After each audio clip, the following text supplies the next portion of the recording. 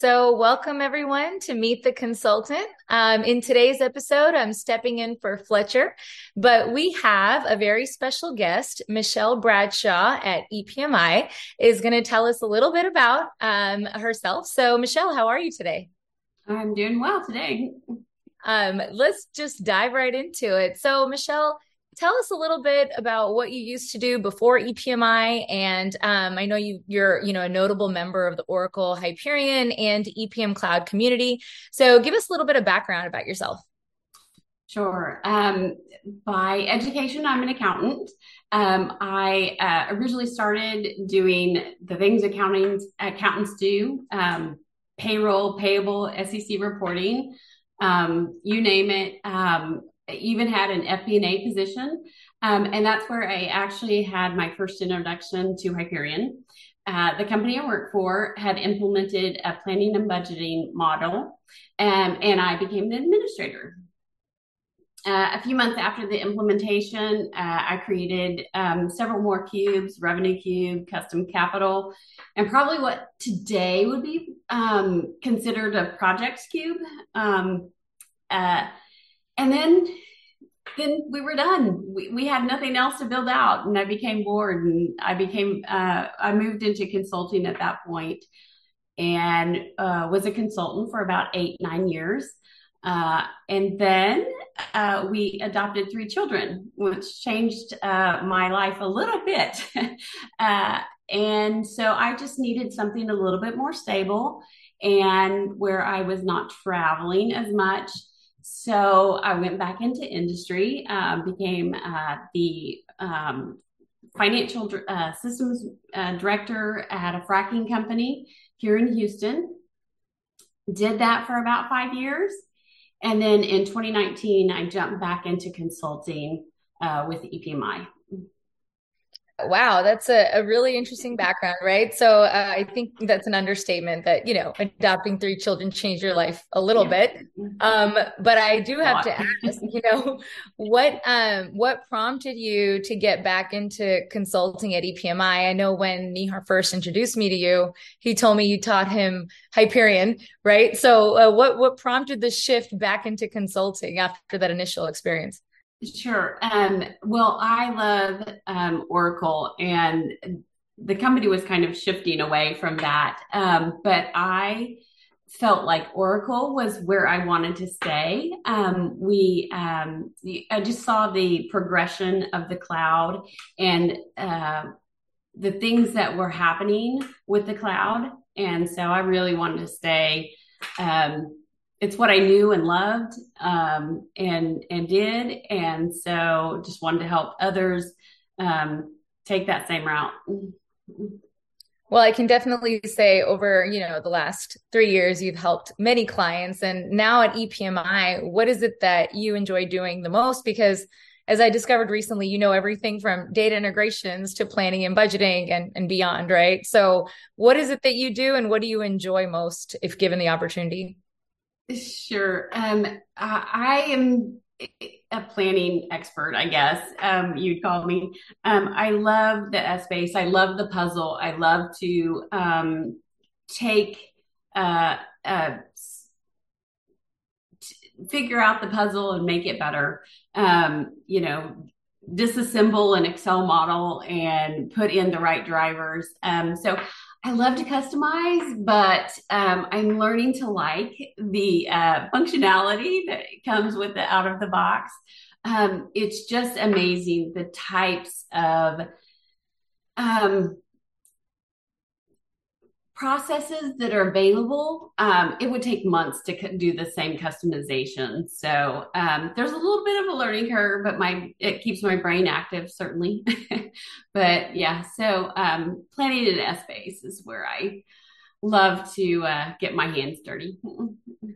How difficult would you say the learning curve was coming from, an on-prem world where, you were very used to customizing, but then going to the out-of-the-box, modules? Was it more of just understanding the gap analysis in a company's process, or does it go beyond that? Because you've worked with a variety of different size of organizations, right? Yeah, I think the learning curve is the various processes, definitely just how they work and how to enhance those, kind of customize the out of the box processes to make those fit the client that you are working with. I think that's the biggest challenge. From what we've seen, initially a lot of those out of the box models were very simplistic, and now they can be modified for quite complex organizations, right? I mean, we've Yeah. seen in oil and gas, upstream, midstream, downstream, they all have somewhat unique requirements in how they run their business. So you've seen it all. Yeah. Small to large. Yeah, absolutely. Mm. Exactly. So, how about outside of work? I know you mentioned you have three kids. What do you like to do outside of work when you're not building planning applications and diving into space? Well, there's certainly a lot of things that we have to do, run around. We've got one in football now, one has been a gymnast, taekwondo. I'm constantly running, the chauffeur. But my husband is also a big gardener. And so every year he puts in a giant garden that I seem to have to figure out what to do with all that produce. It was much easier to get rid of it when I was on site and I had coworkers that I'd shove it to. Now I just have to can it or, figure some other way to get rid of it. I'll be So expecting a gift basket, Michelle, of all yes. the canned produce. You're welcome to send some my way. Start a shipping business. So yeah, there's that. My other solace retreat is I like to kayak fish.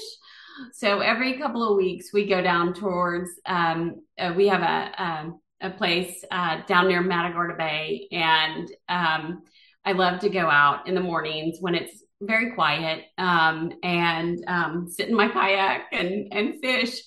It's really probably not more. It's probably not about the fishing as it is about being alone.